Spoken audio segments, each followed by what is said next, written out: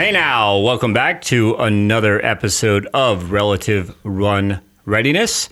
As always, I'm your hostess with the mostest, Matt Pendola, with my assistant. Shut your mouth. Assistant. My Robin. No, wrong again. I'm Matt Man. Try again. If you've been listening for any amount of time to our podcast, you'll know that Chad does not like being called Robin or my assistant, and that's exactly why I'll continue to call him that. So we're talking today about overrated and underrated topics. This is something that I actually took from Joe D. Yeah. I'm going to talk about Joe DeFranco a little bit. I want to hear more about Joe DeFranco. Now, Joe DeFranco, for those of you listening, if you don't know who he is, shame on you. Shame. No, Joe is somebody that I have been listening to for years now with his podcast, The Industrial Strength Show. Great podcast if you are kind of in a little bit more interested in how we move iron better. And he kind of talks about how he's a bit of a meathead, but there's so much valuable information in there. He's far from a meathead. He's a guy that loves strength. He's very passionate about strength training, and for good reason. He has a lot of world-class athletes that have come out of his facility over the years, and I personally have gained a lot of valuable information from listening to Joe. So I got to talk to him yesterday over Zoom, and it was for me, it was a real surreal type of moment. I was quite nervous actually talking to Joe because I respect him so much, and I have talked to him in the past before, briefly in person, but not in depth like yesterday's conversation. So it was awesome talking to him, and we talked a little bit about his podcast, and he took the idea of overrated, underrated, that topic from another guy called Gary V. And so, giving credit to Gary V and Joe D, we are going to talk about overrated, underrated, because everybody's been really excited about mailing in their questions, but we don't really mail it in anymore, do we? Mailing in their questions. I know. I'm so... You just aged yourself. I am aged. And that's another thing that, quite honestly, Joe and I talked about, because I understand that social media, it's important to keep up with things and the times, but as a coach, I always learned that you shouldn't be on your phone when you're working with clients. And I've done brick and mortar for so many years that I never really developed the habit to be on my phone at all. And because I worked so many hours out on the floor, then I think that's partially why I remember people were texting for a good couple years. And then finally, my clients started giving me a hard time, but not in a good way, because I didn't even have texting. I didn't even know how to do it. I didn't have a phone that texted yet, I don't think. And like, man, you got to get with the times. I was trying to tell you, I was trying to ask if I could switch over, go on a different day, or if I could do that. And I'm still, waiting for them to actually communicate that in person. So at the time I was saying, well, why don't you just stick to your schedule. When you come in, you tell me you want something different, right? Uh-huh. And there's, of course, good and bad to the convenience of texting and things like this. I think that it means that it's funny to me if somebody says, I'm going to be in at 8 o'clock, and then some people want to confirm it with you. 8 o'clock tomorrow? Well, yeah, that's what's in the schedule. And that's where I think sometimes we get things more complicated. But of course, part of what happened there, I had a lot of people trying to text me last minute. Can I come at a different time now? Can I, and I don't like, no. I'm sorry, I've got a schedule to keep, and et cetera, but you get where I'm coming from. Like, who does that to a doctor? Like, when's the last time you texted your dentist and said, hey, can I move my appointment to 4 o'clock today? Right. Yeah. And clearly I'm not a doctor, although I do write like one. But yeah, exactly. There's some courtesies, and we're going to talk about courtesy a little bit first. Some courtesies there that I think, look, don't last minute. Is it really an emergency? Because I think that people have a lot of emergencies all of a sudden in their lives when it's just not convenient to stick to the schedule. Well, I think people mistake flexibility with emergency, or flexibility with, this entitlement to say, you know what, I just don't feel like doing something, or like it would be maybe more convenient to do something else, do it at a different time. And that flexibility in emergency situations is brilliant and wonderful and lovely. But when you're just trying to plan your normal every day, I think it just gets in the way. Yeah, that's right. And I do my best to try to over deliver in everything that I'm doing. I believe I do that for the most part, but that's when, again, I don't like look at a session when I'm with somebody as being on the minute, 60 minutes are up, we're done. I'll see you next time. You've never ended a session in 60 minutes. Probably never. So I already in my schedule, I'm blocking out plenty of time to work with somebody if something comes up and we need a little extra time. I've just always put in that extra time with that person. I don't charge extra for that. It's just something that I believe helps with the process and helps future clients. So I try to look at it that way. But then there is almost an expectation at a certain point that I'm going to have this extra time with you every time, right? And that's where it gets a little bit more difficult when it comes to what we talk about, what is courteous, right? Or what is acceptable, in what ranges are we kind of operating in that we find acceptable now, or are we really thinking about the other person's time? Are we respecting that other person's time? Or are we respecting that other person, period? So I'm going to go on a little running rant here.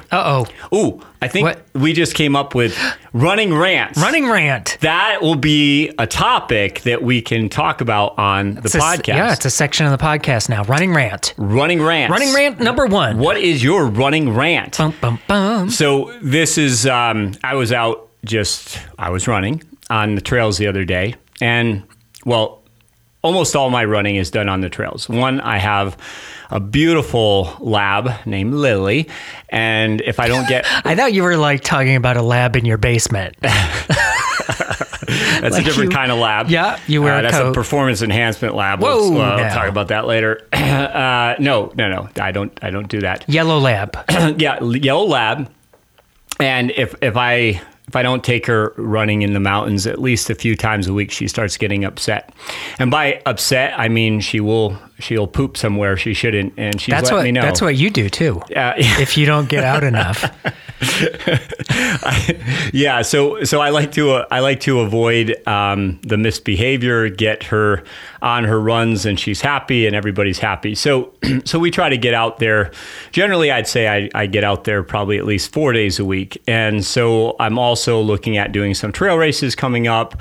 So trails are getting busy, is my point, and I don't know if you've noticed that, Chad, how busy the trails are now versus a year ago before COVID. I don't know that I had the only thing I really have a lot to compare it to is years ago when I spent a lot of time trail running. There weren't very many, generally speaking, unless it was like a Sunday morning, and then it was like there were runners and there were bikers and there were strollers and dogs and all that stuff, and it was all beautiful and great and wonderful.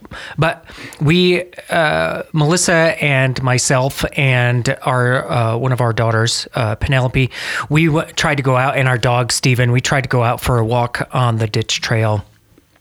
I don't know, a month or so ago, maybe a little bit more, and we got out near Horseman's Park there, and we got out, and it got real muddy real quick, and bikers started zooming by, like all of them. I don't know how many bikers there were, but they were a lot, and Penelope started to lose her mind. She didn't want to walk anymore.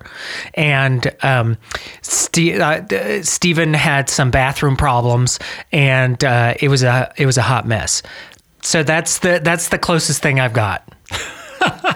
Yeah, I'm happy to see that people are out on the trails more. It's great. It's great. I love that there's an outlet that's called the outdoors. Yeah. That a lot of people, I think, were doing a lot more indoors.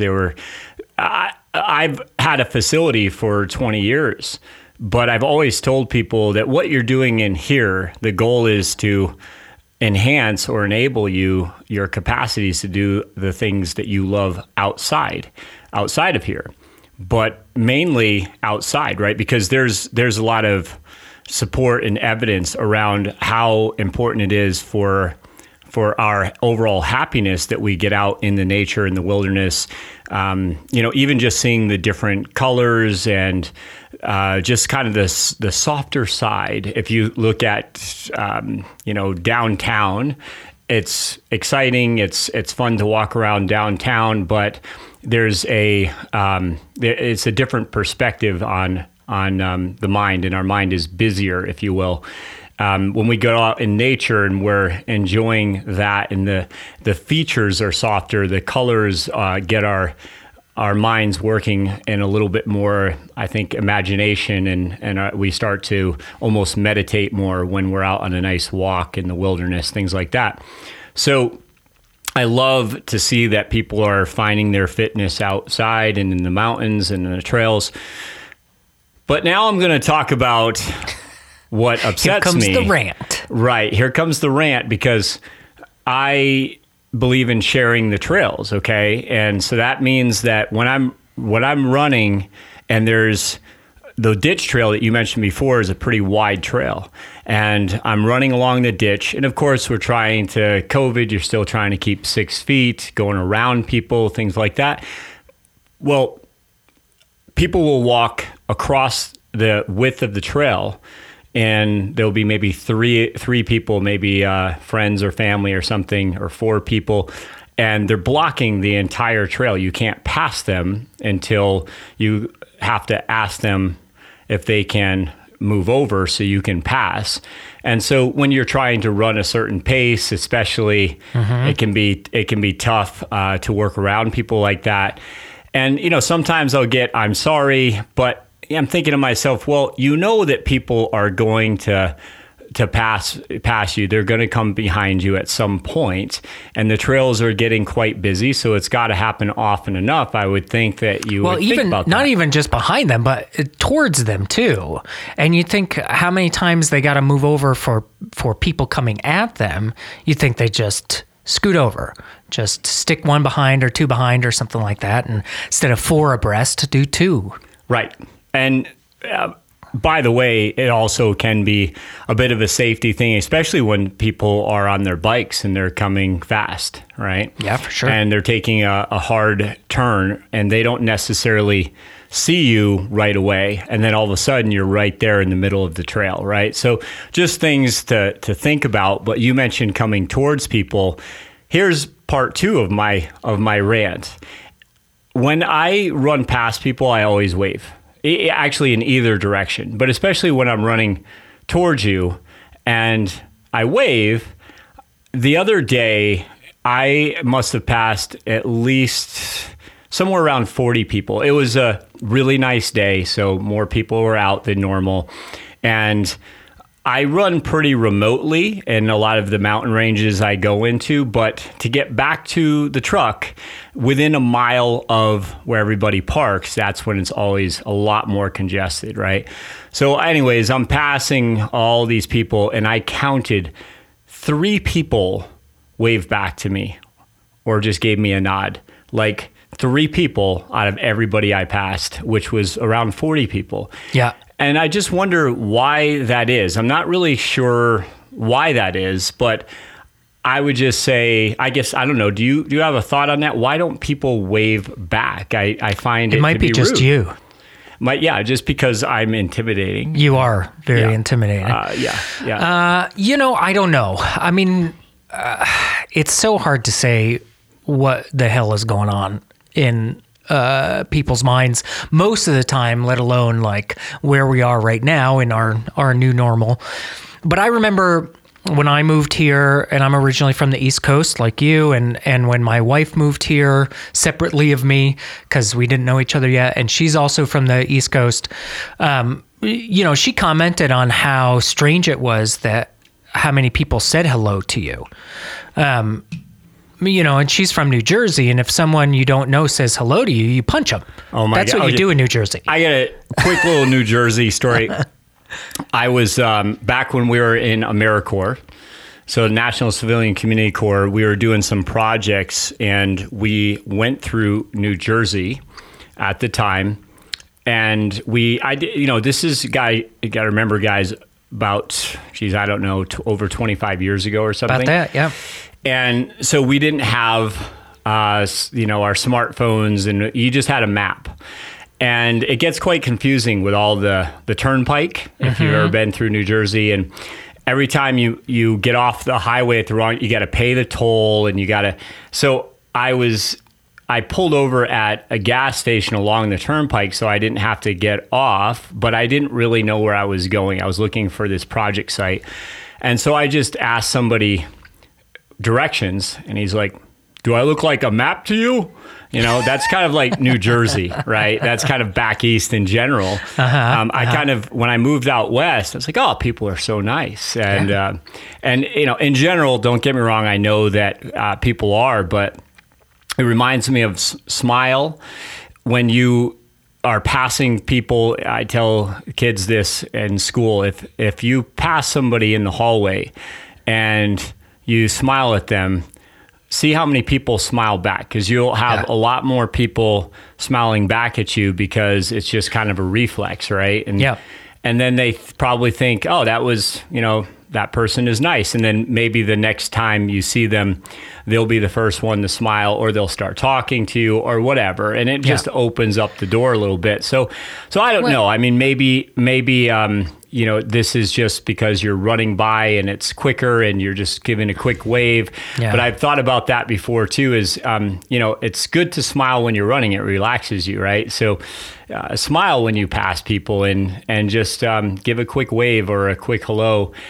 And just kind of think about what that does for the other person's day or just their memories out there on the trails, right? But I couldn't help but get done with my run the other day and just think, where's all the common courtesy gone these days? Like, I feel like a lot of that is lacking. I mean, forget about it on the drive home. That's a whole nother story with people texting and driving and not looking at what they're really doing, and not allowing you to get over when you have your blinker on for the last minute and somebody doesn't want to let you over. I just had that happen, by the way, when I was trying to get onto the highway, and we were at a stoplight, and I had plenty of time, I thought, to get over, and this one guy just would not let me in.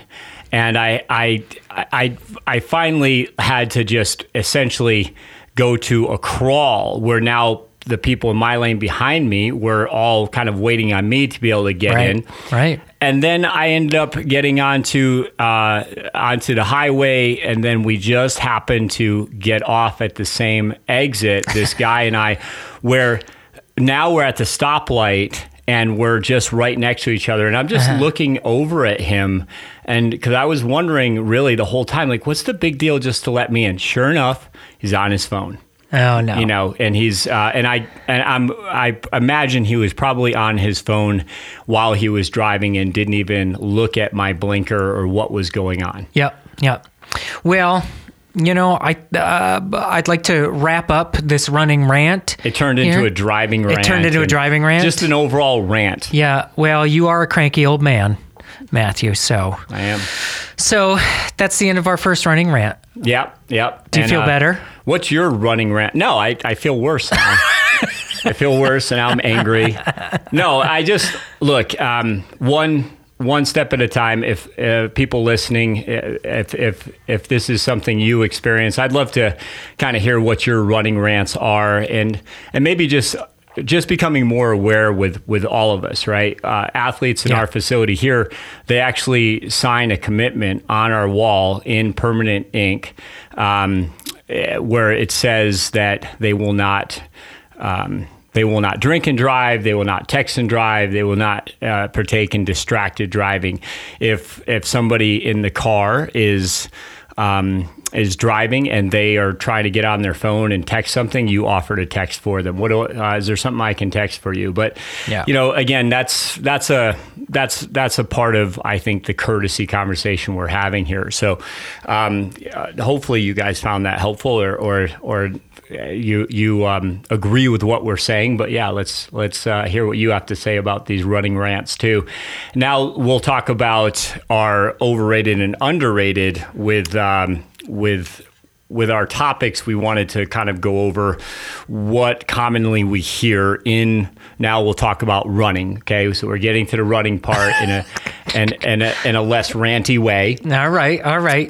So Joe D and Gary V, was that his name? Mm-hmm. So Vanderchuck. They do these overrated, underrated things, and they pick these topics and say, okay, well, this is overrated, and here's why, and this is underrated, and here's why. Mm-hmm. And we thought we'd give that a shot as it pertains to running and strength training for runners. So this is our first stab at it, and if we like doing it and you like hearing it, we're going to ask you for suggestions. If you want to find us on Instagram or Facebook and send us a message or a comment on something with your overrated or underrated thing that's been on your mind, or you can send us an email, and that's at pendolatraining@gmail.com, and give us some suggestions for overrated and or underrated things that we can discuss on the podcast. Yeah, man.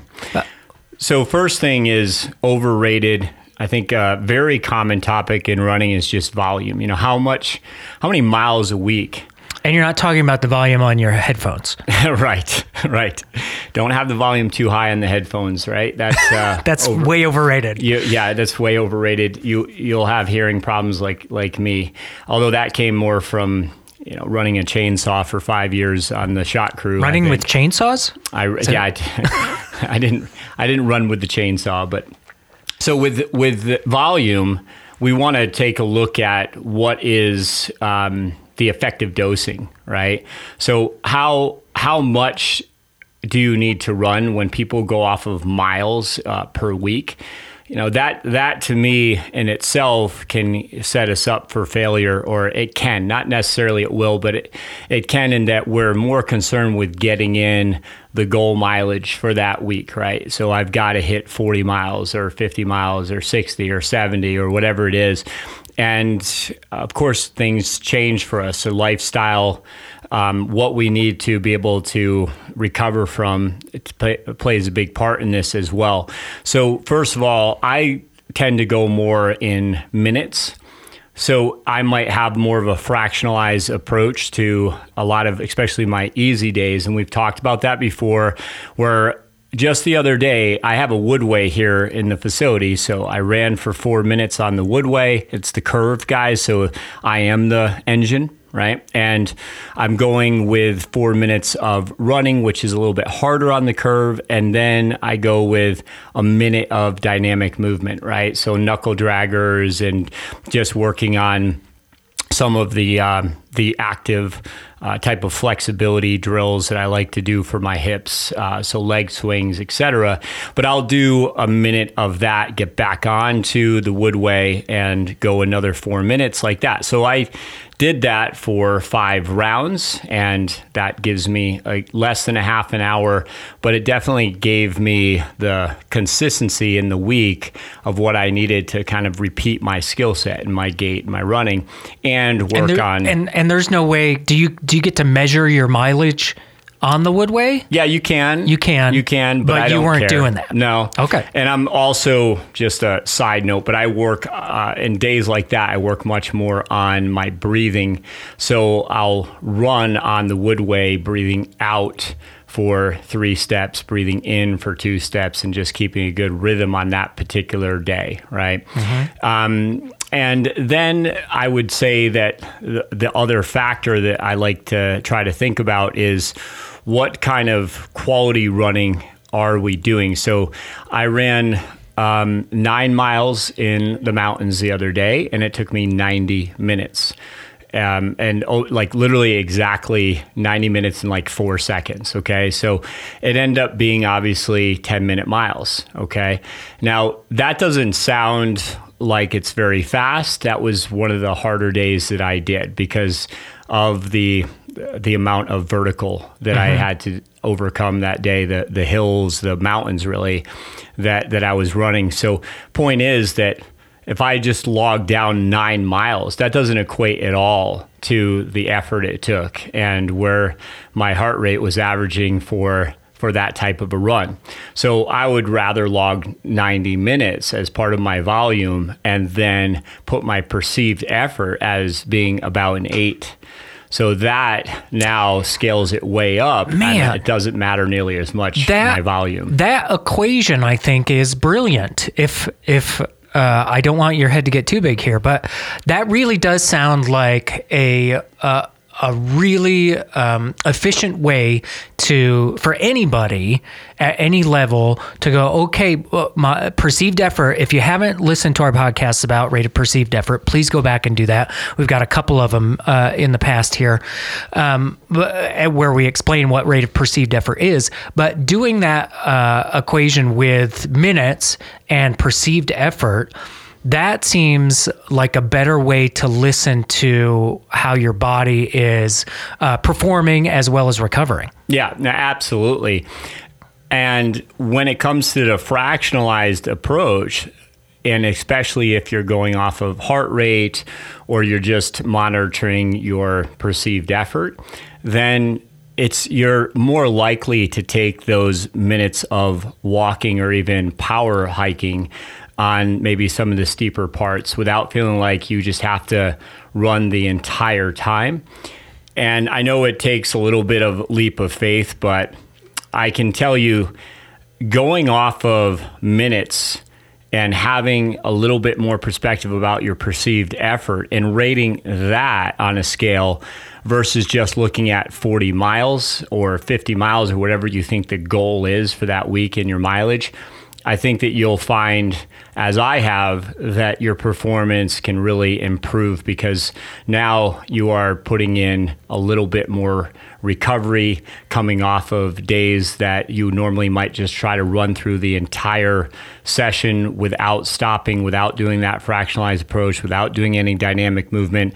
Your heart rate is now working, let's say, moderately hard on a day that should be really easy, because we can get kind of addicted to the numbers and saying, well, I've got to finish 5 miles today versus I'm going to make sure that I improve my skill sets and my readiness today for my next main quality session. So that's a little bit of my perspective on volume. I think that volume is overrated, and I think that what's underrated is your perceived effort and minutes over miles. Yeah, that's a great coin right there. Great coin. I like that. Yep. So you brought up one about the 6-pack. So why don't you? I know you look at my 6-pack and you just get really envious and jealous. So I get it. Well, I mean, you only have a 6-pack. It's more like an 8-pack. I have an 18-pack. I mean, a lot of people, and sure, if your goal is aesthetics, fine, whatever. But as it pertains to being a really functional human being, and as it equates to being a better runner, 6-pack, it doesn't really equate to being a better runner.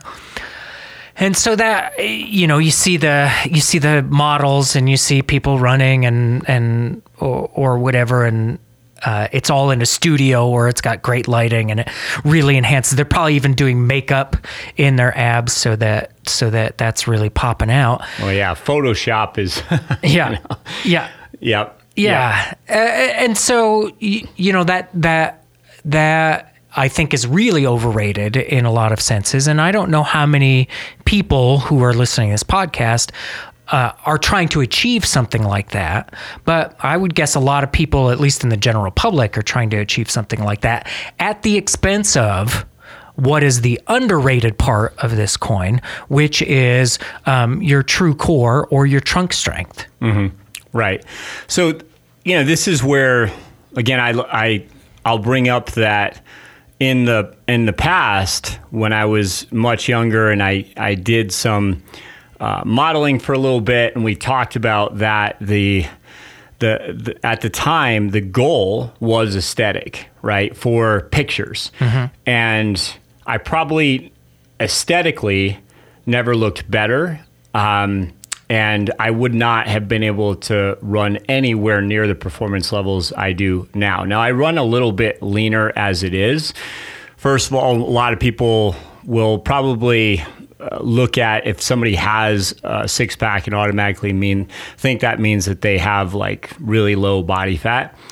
They must be really fit. And they must be really fit, right?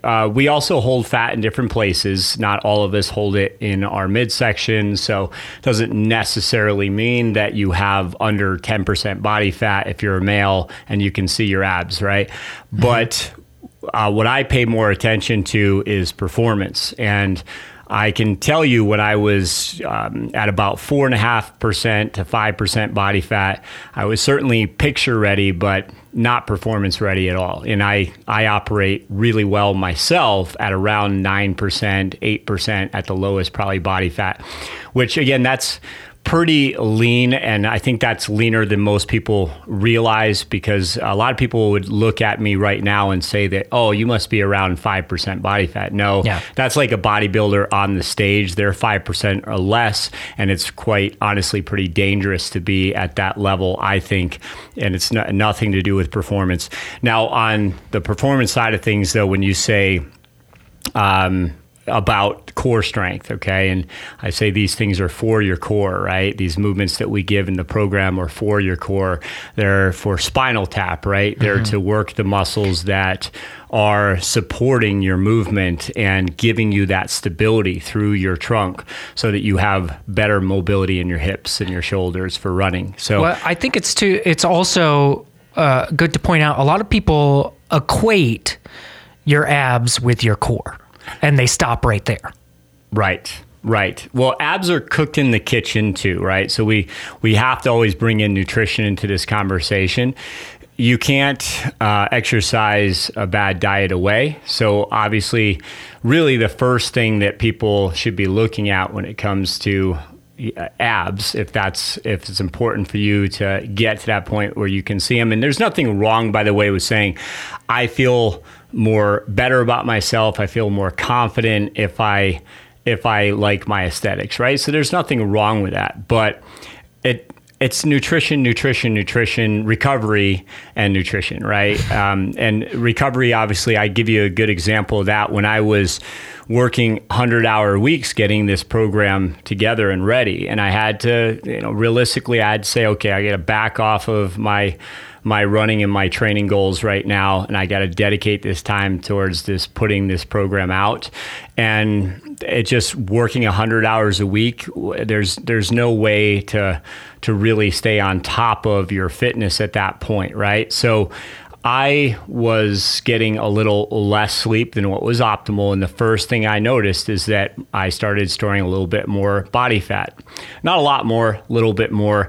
My nutrition is always pretty dialed in, but as I got less sleep for that time period, then I started craving more of the comfort foods. And that's a real thing, obviously. And when you don't have as much sleep, your body you probably will crave more carbs. Your brain runs mainly off of carbs, so you're probably going to crave more carbs in general, and especially, quick carbs, right? So that's kind of where we do want the potato chips, the salty carbs and stuff like that. So, for me, that there was a light at the end of the tunnel. I'm going to do it until January 1st, and then I'm going to get back to my training goals, right? So that's what I did. But I did notice that as good as my nutrition was, because I wasn't sleeping very much, I was it was harder for me to keep a good nutrition program going without wanting some more off foods, we'll say. And so one hand washes the other, where you're getting out there and you're getting active, you're getting moving, you're probably going to want to eat cleaner fuels, things that are going to allow you to feel better, recover better. And in turn, you're probably going to see some of those aesthetics a little bit more, so that's kind of the way I like to think of it. But I'll close this topic with this is, I have certainly worked with a lot of athletes that they have good genetics for seeing their abs, okay? And I've had plenty of really, I'm talking about even elite athletes that you don't see a whole lot of definition there. And there is nothing wrong with somebody who's not as lean and is performing at a very high level. That to me is part of the relative conversation. So in other words, I do believe that some people, again, hold body fat in different places. So just because they can't see their abs, but look at their legs might look just shredded, right? It just like, man, they're so lean there. So their body's just putting that fat around their midsection a little bit more, but they're performing very, very optimally. So they're not by any means overweight, but they're just not going to necessarily look like the other person they're racing against. And yet they're both like neck to neck, trying to PR or something, and it comes down to the line. So it shows that both athletes are kind of optimal for their bodies and their running economy, right? So there's no one set answer to that, but I'd like to just make sure that people do understand that it really comes down to how much you've done to create that core control, because your hips do the steering when you run.